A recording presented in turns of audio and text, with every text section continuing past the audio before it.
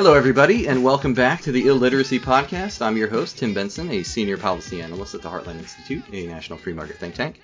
We're in episode 80-something or 90-something of the podcast, so needless to say, we're not a very new podcast anymore, but for those of you just tuning in, just listening to this podcast for the first time, basically what we try to do here on the podcast is I bring on an author to discuss a book of theirs that's been newly published or recently published, a book we think you guys out there would like to hear a discussion about.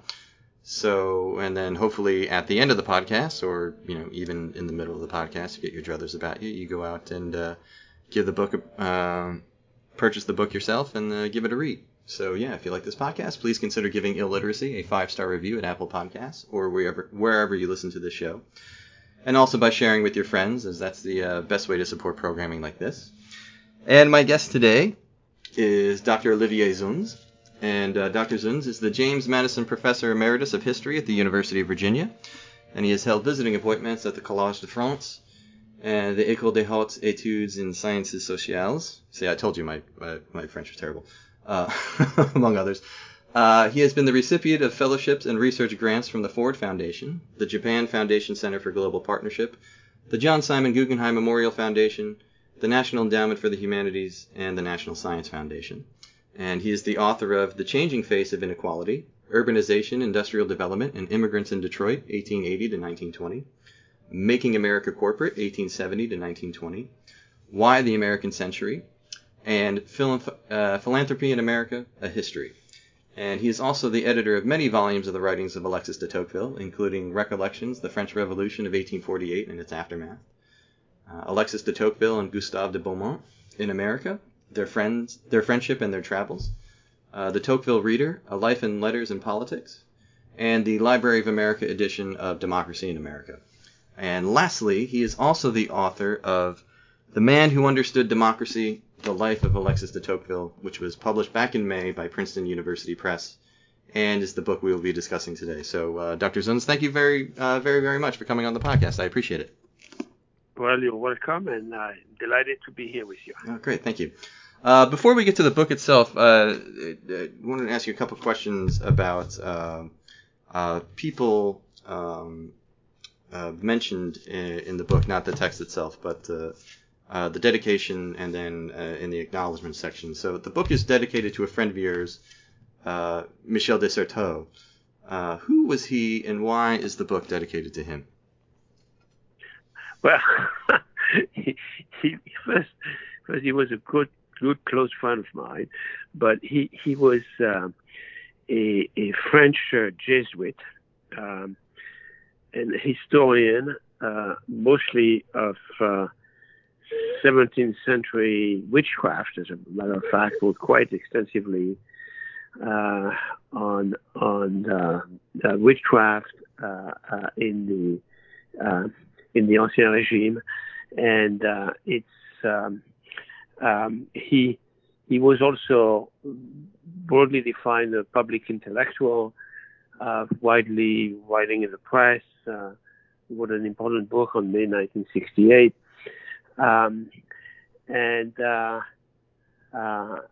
He was an erudite, and one of his book, a point he often made, which I took it to heart, is that history is never sure. That is to say, we can maybe line up facts, but there are many different ways of interpreting them. So in so many ways, in writing history, we're predicting the past. It's just as difficult predicting the future. And that idea of his always stayed with me. And the more I studied history, of course, I've done this all my life, the more I was convinced of its genuine truth. Okay. And then one more person mentioned in the acknowledgments. Tell everybody about François Furet and his influence on you in your development as a historian. Well, François Furet was a major historian of the French Revolution of course, I was born and raised in France, as you can hear. Even though I'm 76 and I've spent my life in this country, I've always kept my French accent. My adult life, at least in this country. Anyway, I met François Furet when I was a student in Paris in the 60s. He was then a young man in his late 30s, early 40s. He was already quite well known, although not as famous as he would become. He's the one who introduced me to Tocqueville, told me I should read him. He became a close friend. I remained in touch with him throughout his whole life. Although he died, he was young. He was just 70 when he died. That was in '97, if I recall correctly. At any rate, François Furet became the president of the École des Hautes Études en Sciences Sociales, that is the Institute for Advanced Study in the Social Sciences. And he asked me to begin a U.S. history seminar at the École. And I did this. I started this in 1982, and for 30 years, every spring, I ran this seminar at the École in Paris. So I think I've helped, thanks to François Furet's friendship, I've helped create a U.S. history program in France. I've kept it going for over 30 years.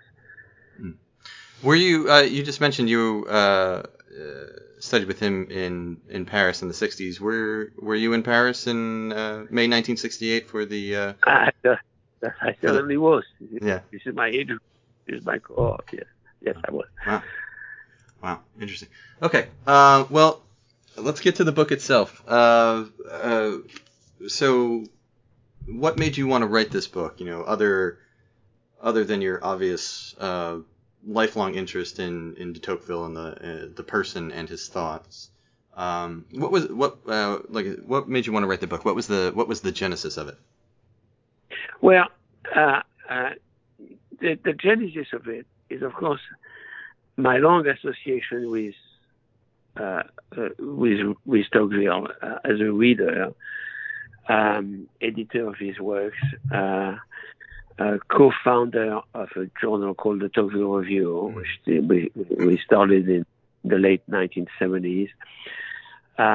Friendships with Tocqueville scholars. Even though all of my scholarship, as you've mentioned, have been kind enough to mention some of my book titles, have been mostly on 19th and 20th century U.S. history. I describe myself for being, for well over 30 years, a Sunday Tocquevillian. And of course, American readers are familiar with Democracy in America, one of the most important books, maybe the best book ever written on democracy and the best book ever written on America. Absolutely.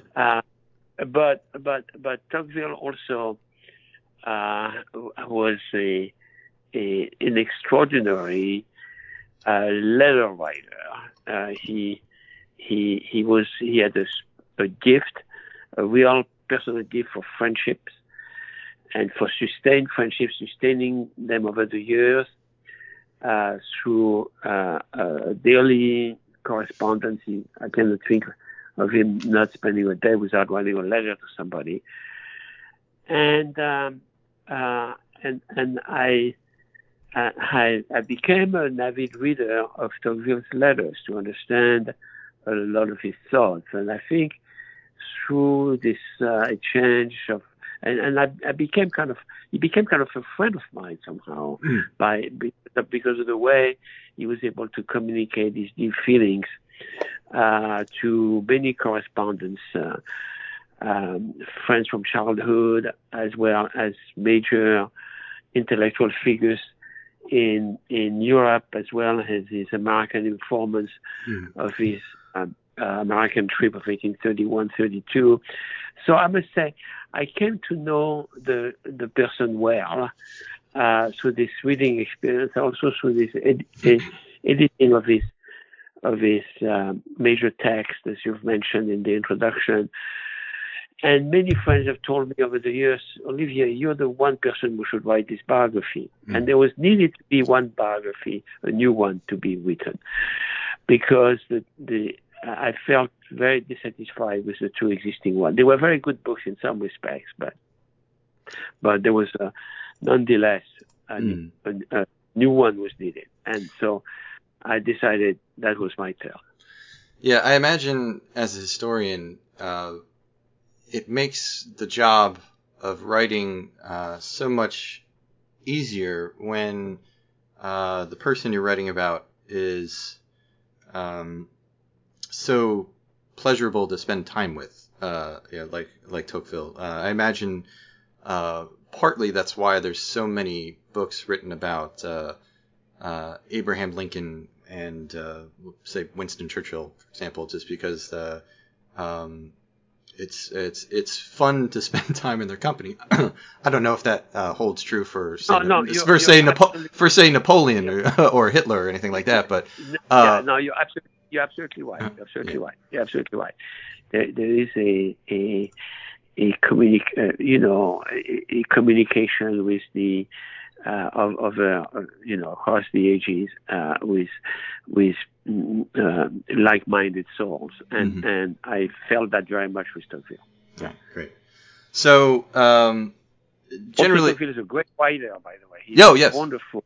He's a wonderful stylist, a wonderful writer. So it's a real pleasure to read him. He didn't. And it's really interesting that, with respect, I just want to finish my train of thought here, is that when you read Tocqueville, you think you're reading somebody who is very close to you, a contemporary. You don't have the impression that you're reading somebody who wrote in the 1830s or 1840s or 50s. If you read John Stuart Mill, immediately you're reading a 19th century writer. But if you read Tocqueville, you think, except for a few sentences that have aged, you're reading something with a very modern form of expression. Right, that he's talking directly to you. Or you're having a conversation, in a study or a den, something like that. Yeah, and he was very modest about his stylistic gifts as a writer. He didn't think himself a great writer stylistically, but I mean that's obviously not the case. Yeah, no, he was, and he has been now recognized as one of the best French stylists. He's in the canon of great writers now. But I think even though he was modest about his own writing, he kept working at it, even rewriting the same sentence up to 20 times until he reached perfect balance. Yeah. And you can see that in his manuscripts. I've spent a lot of time with his manuscripts, and you can see that time and again. Yeah. So basically, the through line of much of his writing, especially on democracy, or on politics just in general, that Tocqueville believed that the pursuits of liberty and equality are intimately linked, and that equality is the engine of liberty, but not as a means of leveling, but as a means of uplifting. Right, absolutely. That is a key component. One of the things one has to realize is that, Tocqueville was born in a French aristocratic family in the aftermath of the French Revolution. When he was born in 1805, but his family had been largely decimated during the Revolutionary Terror of 1794. His great-grandfather had been a lawyer who defended the king during the king's trial, and he paid for that with his life. Several of his children, Tocqueville's grandparents, Tocqueville's aunts and uncles, were also sent to the guillotine, and it is something of a miracle that his parents escaped prison or were freed, and they were freed simply because of the fall of Robespierre, and Prison Square opened up, and they were just about to go to the guillotine themselves the next day. So the family was surviving the Revolutionary Terror, and they were all loyal to the old Bourbon dynasty that had been abolished. They were monarchists through and through for the absolute monarchy, and they lived somehow in domestic exile during the Napoleonic Empire, although a few family members barely did. At any rate, for all of these people in these social circles of the old nobility, many of them actually having left France during the Revolution, and would only return much later during the restoration of the monarchy. For all of these people, equality was a bad word. Okay, one has to understand that very, very clearly. It was a bad word. It was, as you pointed out, it was the end of aristocratic privilege. It was leveling. It was putting them down. Okay, and Tocqueville very much had this. That was his ideas when he was a young man. I mean, that's everybody around him was thinking that.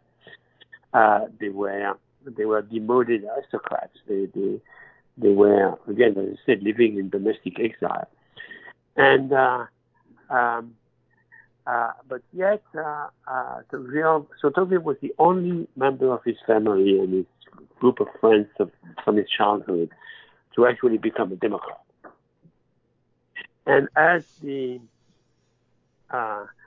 times changed and it became clear to him, he grown up during the restoration of the monarchy, but there was a revolution in 1830 creating a constitutional monarchy and changing, the family line from the old Bourbon dynasty to the junior branch of the monarchy, the Orleans, and adopting a constitution. Tocqueville saw the wave of the future. And the young Tocqueville, he was a young lawyer, an apprentice magistrate, an apprentice prosecutor. And he decided that he really wasn't sure whether he could serve a constitutional monarchy. He was 25 years old. He thought he had no real future in the legal career. He was not a very good public speaker, so being a prosecutor was not really something that he could do. And he had no real sense of the future, but he thought that he would go to America to see what a real democracy looked like and figure out whether he could ever live in one. Now, the brilliant move in this, and then I'll stop there and ask you more questions, but the brilliant move in there is that the liberals in France, the people who at the time had liberal ideas, were looking towards the British model. They were going to England to see how a constitutional monarchy functioned. Tocqueville bypassed England. He didn't go there to study British institutions. He said, I'm going to go to America, see what a real democracy is like. And that was, I think, a brilliant move because he arrived in America with no preconceived ideas about what he wanted to see. It's only later that he returned to England to figure out the sort of aristocratic origins of American democracy. But initially, he went to America directly. Mm-hmm. Yeah, I believe they're your words. I don't believe they're his. I can't remember in the book, but says Tocqueville, he's an aristocrat by heart and a Democrat by reason. That basically explains him or his thought. But getting to him in America, so again, you mentioned he decides to travel to America. He goes with his friend Gustave de Beaumont, and who's a lifelong friend, except for this one period of stress in their friendship later on. But they decide to travel together.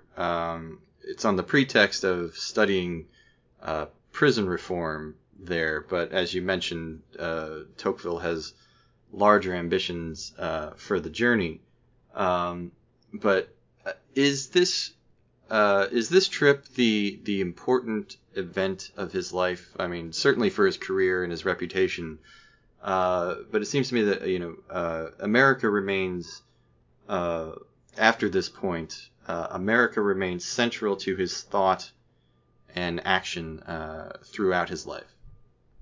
Absolutely, and that I think is a point I very much wanted to make in the book, because the biographies, the narratives of Tocqueville's life that exist in French don't really make that point. To them, the American trip was an interesting episode, but even though it was a book on America, Tocqueville was always thinking primarily about France. Well, in fact, I would think he invested heavily in American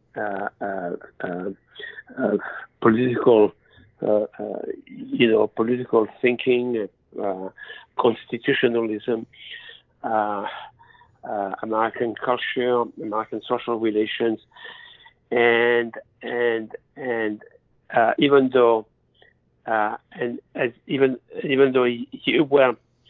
with this background, he could then always think about politics comparatively. Mm-hmm. That is, he always had America in mind in talking about France, and he added England later on after his trip to America as the tertium quid, as we say, as the third pole of comparison. Yeah. The third pole of comparison, which was very significant.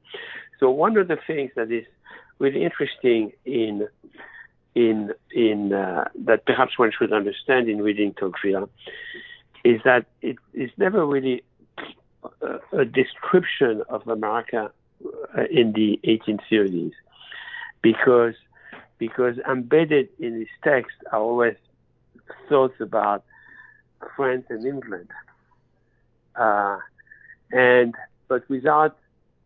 But Tocqueville was never really specific about which place he had in mind, and he was working out his theory of democracy. So it's much more a book, a theory of what a democracy is, rather than a description of one place. Mm. So even though you can find in Democracy in America many sections where you say, oh yeah, sure, this is America, you also find many others where you say, well, that's really weird, it's not really the way it works, but it's the outcome of a comparative thinking between different places. You kind of touched on it there, but talk a little bit more about Democracy in America. Why, at least in my opinion, is it still the best book yet written on America, and why it's still worth reading,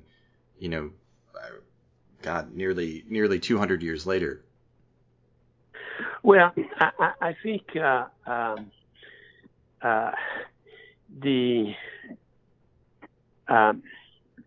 as you pointed out, the key thing is the relationship between equality and liberty. Mm.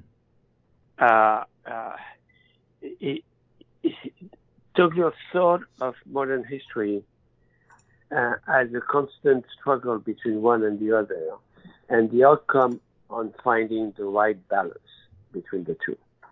So equality has to be the source of liberty. That is to say, it has to be the mechanism through which one gives ordinary people the chance to realize their potential. And so the Tocqueville's idea of liberty is not that you can do anything you want. It's not this kind of negative liberty. It's mostly a positive liberty, a means, the opportunity that you have to achieve what is greatest in you. And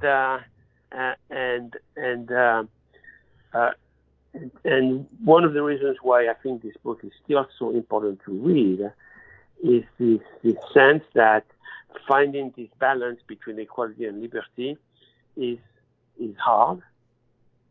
It requires constant work. it can easily be lost in favor of one or the other. And Tocqueville always reminds us of the fragility of this balance. But I think as a lesson for our day, this is something we need to reflect on, because we're, this is very much the situation in which we are right now, losing this balance. Mm. Yeah. Okay. So how was the book received? It was published. The first volume was published in 1835, and the second volume in 1840. In France, it's the time of the July monarchy, the Orleanist branch, the constitutional monarchy under Louis Philippe, and in America, we're the start of the second party system, the aftermath of the presidency of Andrew Jackson. How was the book received in France and in America especially? Okay, so I think it's important here to make a clear distinction between the 1835 volume and the 1840 volume. The 1835 volume is really quite close to the American travel. That is to say, if you read, and I have actually edited an English volume, an English version of it. If you read Alexis de Tocqueville, I have that one. In America, the big blue book there. It's a wonderful book, actually, because it gives you all of the letters home and all of the narratives of the 1831-32 travel and the notebooks. It's really a fantastic compendium of their travel, where you can recognize in the 1835 volumes many segments of conversation with John Quincy Adams, with Nicholas Biddle, who was president of the Bank of the United States, second bank, with Edward Everett, who would then be a close associate to Lincoln, with Jared Sparks, the Unitarian minister who was so influential in his conversation with Tocqueville, with John Spencer, who introduced Tocqueville to the Constitution, with Edward Livingston, who was Jackson's Secretary of State, and a great prison reformer, to Francis Lieber, a close political philosopher and friend of Tocqueville. So you find, if you know all of these sources, you recognize many conversations with them in the book. Okay, so in that sense, the Book of Travel to America is a real companion to reading Democracy in America. But the 1840 volume is written after 2 trips to England, visits of familiarity with the British aristocracy on the one hand, familiarity also with industrial poverty after the visits of Manchester and the cotton towns and Birmingham and all the industrial England, and then also an encounter for the first time with real poverty in rural poverty in Ireland. Things that Tocqueville in 1830 was trying to do in England, in America, had no encounter with real poverty and no encounter with industry, really. He didn't even visit the textile mills in Lowell. So the 1840 volume integrates the British experience, and it's much more theoretical.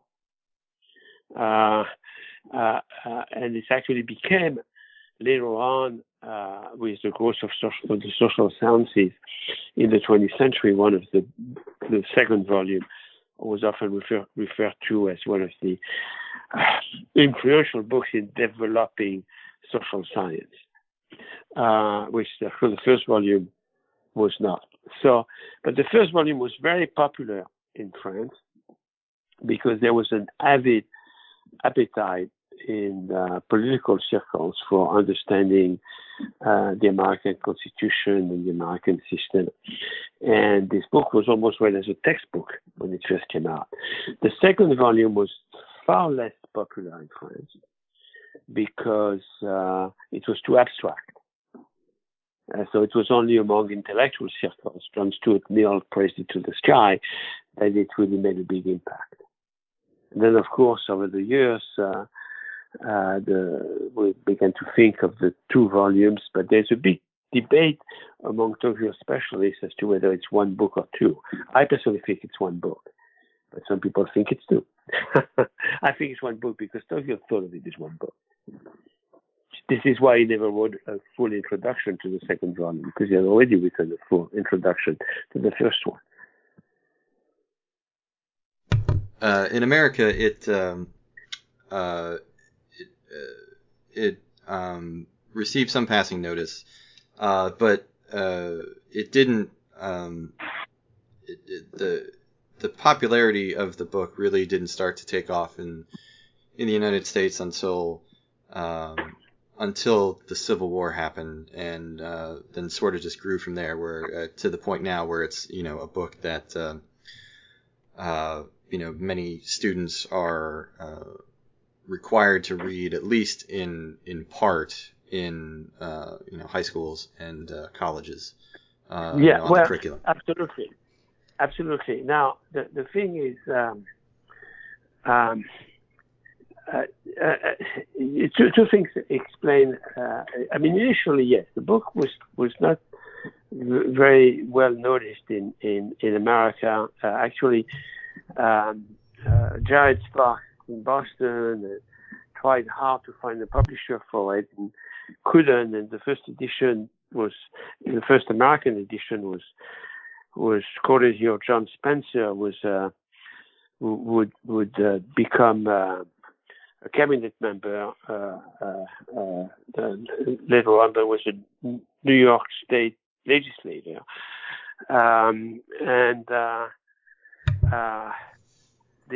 so John Spencer managed to have a small edition done in 1838, but also Americans were hurt by the Tocqueville's theory of the tyranny of the majority in the first volume, and the British press was highlighting this feature in Tocqueville's volume, why Americans were subservient to a tyranny of the majority, which is only a very small part of the book. Probably came out from a conversation he had with Jared Sparks, when Sparks told him, well, in America, the majority is always right. Okay. So that had difficult beginning in this country, but yes, you're right. It really picked up. The readership really picked up and by the way, those first American editions, Americans in those days were not respecting copyright, so Tocqueville never got a cent from his American editions. And anyway, you're right. The book took on a whole new meaning, especially this conflict between equality and liberty, and the need to resolve it during the Civil War. The New England abolitionists rediscovered it and heralded it as an important book. Also, I have to say that Tocqueville had somehow predicted the Civil War. Yeah.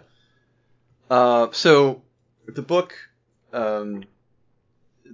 really makes his reputation in France, and then shortly afterwards he decides he wants to enter politics to sort of put his ideas into practice. But politics is a field that is going to constantly exasperate and disappoint him. And how much of his political career, how much did his political career sort of put into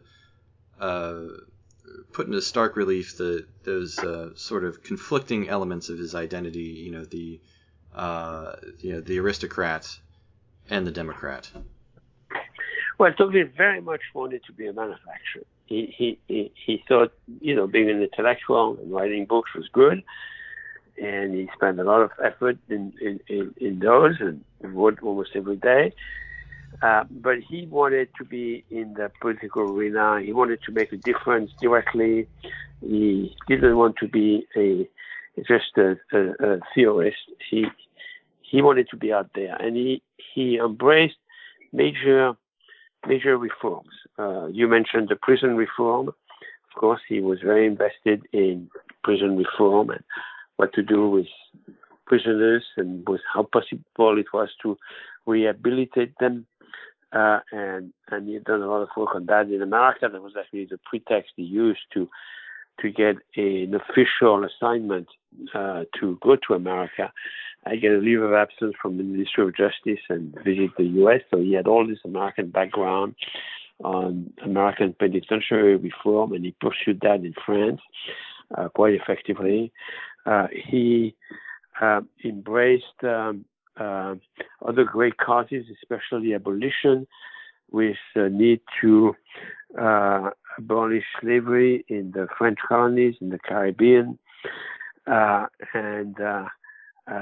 was finally, it had been done in the French Revolution, but Napoleon had restored slavery, so it had to be re-abolished, and it was finally done in 1848 during the Revolution of 1848. But Tocqueville fought hard for it throughout his political career. He embraced very much the possible reconciliation of church and state in French politics. And in that sense, to go back to something you said early on, the American experience was critical because he thought that he had seen in the U.S. the possibility of a peaceful coexistence between church and state through the separation of church and state. That is, the less the ministers talked about politics, the more influential the church was. And that was for him the model that France had to adopt.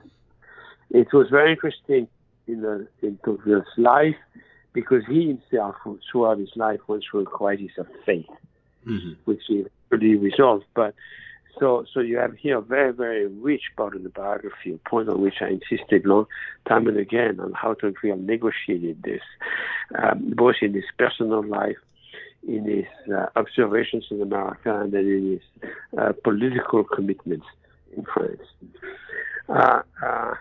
And of course, there were others. He got very invested in the colonial project as well. Yeah, you mentioned his crisis of faith, which happens in his father's library when he's, I believe, 16. But it was something that he was very saddened by and troubled with, and this crisis of faith. And he basically has a lifelong struggle to regain it, and it's something that, like I said, it's very it weighs on him heavily throughout his life. This crisis of faith. That is correct. That is absolutely correct. It's a proper reading of it, but I do think that toward the end of his life, he's made peace with it, and he's genuinely asking for the last sacraments before he goes. Before he dies. He dies young because he had a case of tuberculosis and died at age 53. Unfortunately, he was able to give us at least one of the planned volumes on the Ancien Régime and the French Revolution. But he had a short life. Yeah, he had a sort of a lifelong stomach issue that he dealt with that left him in a lot of pain and debilitated him for long periods of time. Quite often, yeah.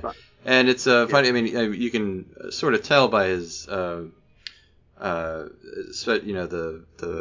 official portrait, the Theodore Cesario portrait, which is him sort of almost near the end of his life, about a decade before he's to pass away. But he's very not frail looking, but he's slight looking. Yeah, but very very youthful though. I mean, the portrait is painted when he's 40, 45, 44 years old, something like that. But he looks very. It's the same. The portrait is used on the cover of the book as well. He's very youthful looking in appearance. Very expressive, dark eyes. But if you were just standing in front of the portrait and just looking at it, and didn't know the history of it or didn't know who he was or anything, and if you were to someone were to ask you how old do you think this man is, you'd probably say, late 20s, early 30s, maybe. I mean, he's a youthful countenance. Yeah, you're very observant, Tim, because in effect, Tocqueville didn't pose for it. He didn't have the time to pose for it, and Chassériau most likely used a pencil portrait of 15 years earlier to draw the painting. So that's why he looks so young in the portrait. Yeah, that's why he looks so young. All right. Yeah. But it's a very good observation. Thank you. Actually, not many people have mentioned it, so it's good. Oh, thanks. Congratulations. Thank you. And then you mentioned his interest in the colonial project. At least earlier in his life, he's a very staunch supporter of this project, the French colonial project, especially in Algeria. He saw Algeria as sort of the French version of the American frontier, where you can sort of a safety valve, I guess, for the French polity to to get people who potentially are who want to move or are looking for a better life and can't seem to find it where they are, and this gives them the opportunity to try their luck somewhere else, and it would potentially relieve the pressure of further further revolutionary moments. I'll put it that way in France. Yeah, that is absolutely correct. Now, of course, this is a position that is no longer acceptable as a liberal position, and so many critics of Tocqueville's works have pointed out the seeming contradiction between Tocqueville the Democrat and Tocqueville the colonialist. Of course, and it's not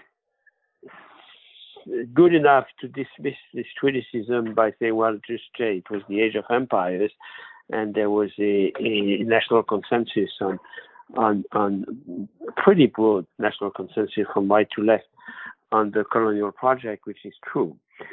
But it's not quite enough, because it is also true that the colonization of Algeria was very brutal, and that it was brutal on both sides, of course, but the French army didn't hesitate to resort to the most drastic tactics to win the war and pacify the country and get Abdelkader's submission, the rendition, and Tocqueville supported it. He was in the chamber and he supported it. It's not the only instance where you can see this kind of contradictions. For example, even though I mentioned Tocqueville the abolitionist, and but he would not, Tocqueville would, as a politician in the chamber, would not let the British police the slave trade on French boats, on French ships. He's a patriot. First and foremost. First and foremost, a patriot. So So, and I think that blinded him in that sense. So you could think of the colonial project. I Tocqueville said, well, there's a lot of land out there. The Arabs will sell it easily. It was already part of the Ottoman Empire before, so now it'll be part of the French Empire, and we can work this out. But then, kind of knowingly supported the conquest. Many of his friends were in the army. His oldest friend, childhood friend, Pierre Gollet, was among the first soldiers going there. His brother wanted to go there. So anyway, he supported this, and as you pointed out, but his case of extreme nationalism could blind him, no question about it. And my work as a biographer is not to be an apologist, so I didn't try to cover this up at all. I think it was, but it was now toward the end of his life, during in the 1850s and during the Sepoy rebellion in India, and Tocqueville had returned to England, and he had changed his mind. He advised, he pushed all his British friends, he had many, in high spheres of government, not to be excessively repressive against the rebellion, to be decent. Of course, that didn't go anywhere. But nonetheless, he had changed his mind on colonies of settlement, making a great difference between political domination and settlement. Yeah, I mean, I don't think you can.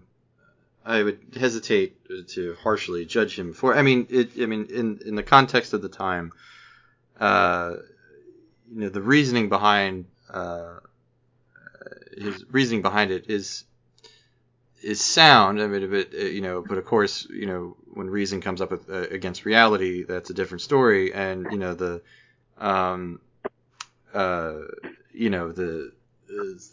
goal was not, obviously the warfare and sort of terrorism that happened in Algeria, and that's going to be a problem up until it gains its independence in the the mid 20th century. But Tocqueville's not saying, hey, let's go in there and push all the Arabs away and the Berbers away, and he assumes that there's enough room in Algeria for everybody, that they'll be able to, at a minimum, peacefully, that the different societies will peacefully be able to coexist next to each other, and that obviously doesn't end up happening, but so it's not like he's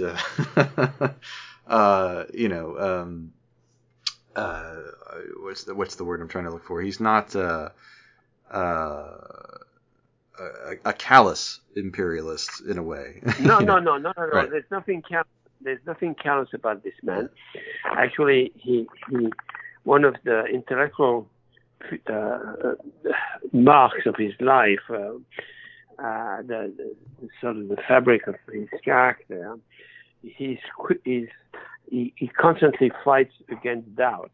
He's constantly crippled by that, doubting his own opinion, and reworking it, and so on and so forth. So I think you have somebody who, as you pointed out, supported the national project of the colonial project at the same time that he was trying to abolish slavery, fighting numerous battles on the equality,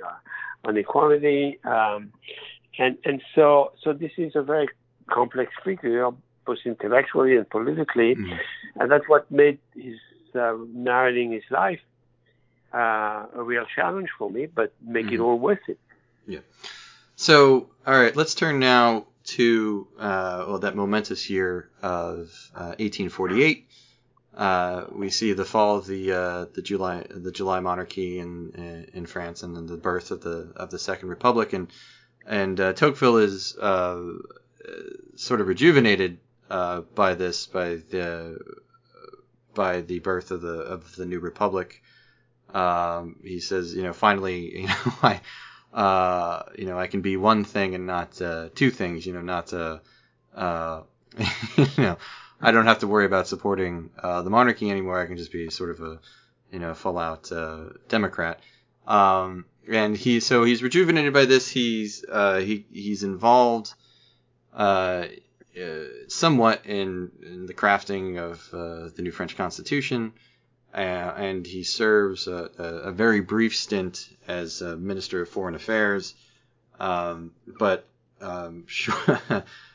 the Second Republic is not very long-lived. It ends sort of almost as soon as it begins with the coup by Louis Napoleon, Napoleon Bonaparte's nephew, who abolishes the Second Republic and announces the Second French Empire, with himself as Empire Napoleon III. And after the coup, Tocqueville is just going to that's the end of his political career. He refuses to legitimize the coup and the empire, Louis Napoleon's empire, in any way, and just sort of withdraws from public life in that fashion for the rest of his life. Yeah, absolutely, and I think this is when the brief. So you're right to point out that the Second Republic he embraces after some hesitation, and he participated in the first white male universal suffrage election. I said white male because the French is I should say just male universal suffrage in 1848, and is elected. So that was a major event. Not so much the fact that he was elected, that was probably a given, but the ways in which he campaigned and embraced this idea of popular support, as opposed to a very limited electorate based on wealth on the French side. So that's one thing. The second, he is one of the influential members of the Constitutional Committee. That is, he writes the Constitution of the Second Republic. Not a small achievement. And then he continues his work on the abolition of slavery and the rest of it. And then he had this brief stint as foreign minister, and that was not successful because the French army, even before Tocqueville became minister, had restored the Pope to temporal power by ending the revolution in Rome, and Tocqueville really wanted to lead the Pope towards liberal reforms in the papal state, and he failed to do so. So the ministry came to an end. We don't necessarily have to go into the details of that history. The point is that yes, Tocqueville, after this brief stint in power, resigned after the coup, and then finishes his life as a historian, writing on the French Revolution, and it's when he wanted really to write on the French Revolution and its aftermath, and he ended up only writing on the French old regime and why the revolution came in the first place, and never had a chance to continue his work. But the basic idea was, how was it possible that the revolution, which wanted to bring about a whole new era of freedom and equality, liberty and equality again, ended up in despotism. That is the reign of the First Empire. And how does this cycle repeat itself in French history? That was this big project. And how is it possible that the 1830 revolution to bring in a constitutional monarchy fails to do that and ends up, does bring the constitutional monarchy, but then not really, and then it ends up in yet another revolution in 1848, and that revolution in 1848 ends up with the return of the empire, as you pointed out. So there's kind of this cycle of the French fighting for freedom and equality, and then always giving up to despotism. So Tocqueville is obsessed with this, rightly so, and that's what he wants to write about. But he dies too young to do it, so he only writes a preface to this big work, which is his book on the Ancien Regime. Yeah, the Ancien Regime and the Revolution, not as well known, obviously, as Democracy in America. But why is that a book still also worth reading today? For an American audience. I mean, obviously, I see the attraction to a French audience, but for an American audience, why is that book still worth reading? Well, there are a couple of reasons for it. The most obvious reason is that it is a masterpiece. It's interesting, actually, to compare the two books, the Old Regime and Democracy in America.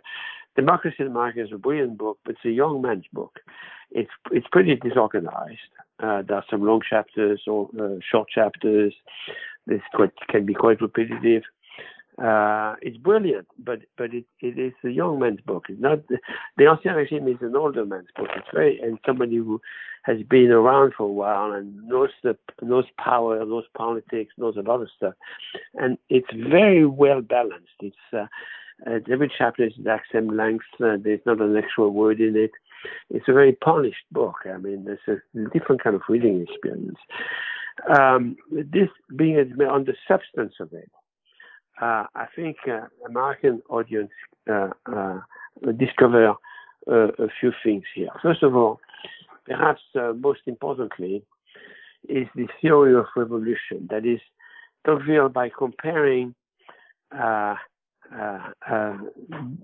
British, French, and especially German histories, the comparison between France and Germany is very important in that book. Comes up with this idea, this theory, that the revolution happens only when there's already significant reforms underway.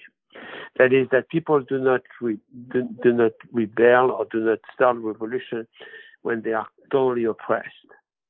It's only when they have a feel for what freedom is like, and that they embark in a revolutionary project. And he tried to prove this through French history by showing how, in so many ways, the so-called reforms of the revolution had been implemented in the previous 70, 80 years pretty systematically, and that the revolutionary pronouncements are mostly formalizing reforms that have already taken place. And that's a really interesting argument, historical argument. So, of course, it doesn't and so there's, if Democracy in America is about a theory of democracy, if you're interested in the theory of revolutions, then I think the Ancien Regime is a very important book to read, in addition to its brilliance. All right. Backtracking a little bit, and I know we're running out of time here, but I wanted to get to this.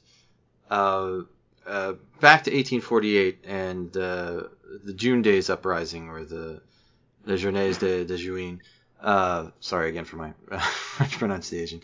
The June Days Uprising is going to lead Tocqueville to conclude basically that there's no imaginable connection between socialism and democracy. Could you talk a little bit about that and how he came to that conclusion? Well, the idea, and I think we can return to where we started this conversation about the relevance of Tocqueville for thinking about our current situation.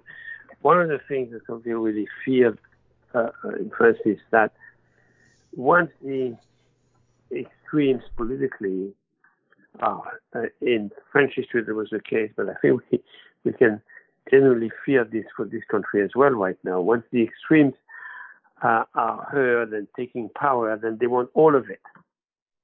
They don't want to share the conversation, work out our differences with the opposite side, but instead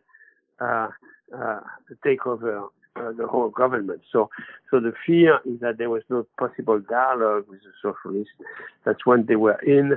It was all of it or nothing. So Tocqueville made a very strong distinction here between a socialist movement that was revolutionary and a democratic movement. But I think was this idea that I've just expressed about the impossibility of negotiating differences between two extreme positions in order to reach some kind of not wishy-washy center, but sometimes a dynamic that will allow us to move further. I think we are very much in this situation now, and that's the situation that Tocqueville was fearing in 1840. Okay. And one more thing before we go. Another of his works, but this one was published posthumously, not until maybe I believe 1893. I believe it was published. So 40 years after his death is his book, The Recollections, which there's a version that from University of Virginia Press that you edited of this work with Arthur Goldhammer, the translator, the same who you've worked with before on Democracy in America for the Library of America edition, and then also for your the book on Tocqueville and Beaumont's travels in America. But the Recollections, again, posthumously published, certainly not as famous as Democracy in America or L'Ancien Regime and the Revolution. But again, why is this another sort of masterpiece and worth reading? Well, it's worth reading because, I don't think it's necessarily easy read if you don't know French history, because there are so many characters in there. You have to have some familiarity with them. And in English, in the English edition I did a biographical dictionary of the main characters in the back of the book to help the readers, because many of these people mentioned in the Recollections have long been forgotten. And but here is Tocqueville's only sort of autobiographical book. It was his attempt to write his own narrative on what he did during the revolution, why he didn't at first support it, why he felt King Louis Philippe was responsible for much of it, how he then came to join the movement, to justify his actions in the Constitutional Committee and in the Ministry of Foreign Affairs. But Tocqueville said he didn't want to have it published because so long as before anybody mentioned in the book was actually dead, because it's remarkable because it's really a book full of transient judgments on people, even showing his own anger against this or that person for this or that reason. it's a wonderful narrative of that event, and it has, but it's a different. It's yet a third form of expression in Tocqueville's writing. It's very much worth reading. It's a wonderful book, but it's a historical document as well, and my friend Art Goldhammer, who is a totally brilliant, absolutely brilliant translator, and I felt that we needed to do a new American edition of it, and we did. It's also a very fun book to read. Actually, the first edition in the 1890s was not really a literal edition. It was one of Tocqueville's nephews who did it, and he'd taken out a lot of sections where, family members of people mentioned in the book might have been offended by what Tocqueville said. So the first real unabridged edition really came out in World War II, 42 or 41. Wow. All right, great. Well, I've already kept you a little bit long. My apologies for that, but I'll end the podcast with with basically the question I ask everybody that comes on the podcast, and that is, what would you like the audience to get out of this book, or what's the one thing you'd want them to take away from having read it? Well, I felt that it was important for me to show the connection between the manufactured and the intellectual, the politician and the man of letters, the synthesis of thought and action, and that certainly we in academic life often live lives among our peers with big opinions on the world out there, but not necessarily much experience of it. Tocqueville's life is a life where he was really out there in the arena at the same time as a theorist of what was going on, the theorist of democracy, the theorist of revolution. So I wanted to illustrate this, the relationship between intellectual work and action, that the two are not mutually exclusive, even though they are very difficult to merge. So I thought that life was exemplary of this, and it was important to me. I also wanted to show, and I think the point you made, the very significant part of American politics and culture in Tocqueville's life. Even though Tocqueville spent only 9.5 months in this country when he was a young man, this marked him for his whole life. And that's the point I wanted to make, mostly for the French readership. There's a French edition of the book, because that's the point the Americans are willing to accept regularly, but maybe not people in Europe. So I wanted to make that point and explain why. I also had some personal challenges with this book. I'd never written a biography before in my life as a historian, so that's something I wanted to do. And Tocqueville was the only person whom I could think of who would just talk to me about the country of my youth and talk to me about the country of my adult life. All right, great. Well, it definitely, again, the name of the book is The Man Who Understood Democracy, The Life of Alexis de Tocqueville. It's definitely the definitive biography of the man, and probably will be for many years into the future. And it's, again, it's not just as Dr. Zinz had mentioned, it's not just a biography of the man. It's also a investigation into Tocqueville's thought as well. And it's a highly, highly enjoyably readable book about one of America's best friends from a country that is our oldest ally, and for whom a country all Americans should share a debt of gratitude toward, and yeah, put it that way. So highly, highly recommended for anybody out there interested in in French history and American history and American political thought and political thought on the continent, or just on Tocqueville himself. Highly recommended everybody out there. So go out and get yourself a copy. And again, to Dr. Zunz, thank you, merci. Thank you very, very much for coming on the podcast and discussing your book with me and discussing Alexis de Tocqueville with me. Well, you're very welcome. It was my pleasure and my honor at the same time. Oh, thank you very much. And again, if you like this podcast, please consider leaving us a 5-star review and sharing with your friends. And if you have books you'd like to discuss with us on this podcast, you can reach out to me at tbenson@heartland.org. That's TBENSON at heartland.org. And for more information about the Heartland Institute, you can just go to heartland.org. And we also have our Twitter page for the podcast. You can reach out to us there if you have any questions or comments or whatnot.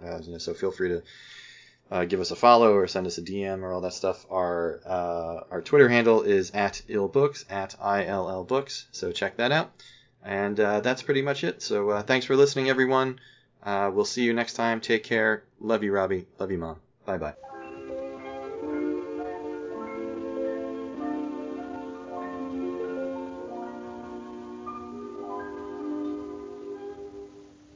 La mer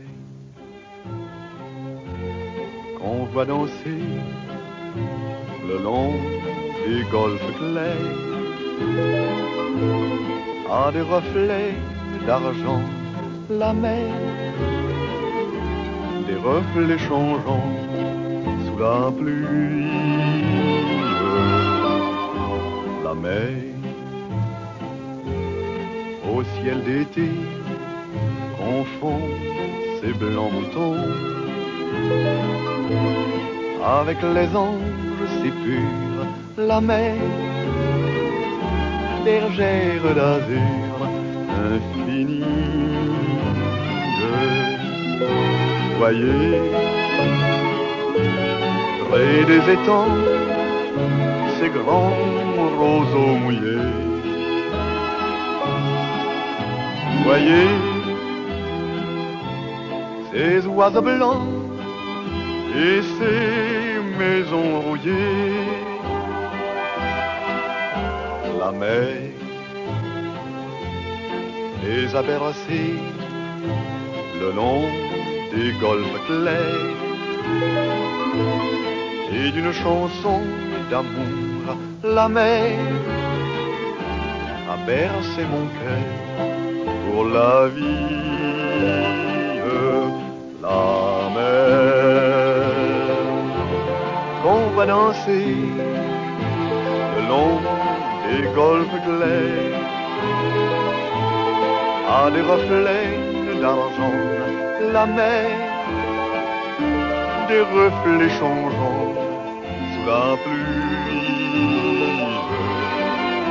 La mer au ciel d'été confond ces blancs moutons avec les anges si purs. La mer, bergère d'azur infinie. Voyez, près des étangs, ces grands roseaux mouillés. Voyez, ces oiseaux blancs et ces maisons rouillées. La mer, elle les a bercés le long des golfes clairs et d'une chanson d'amour. La mer a bercé mon cœur pour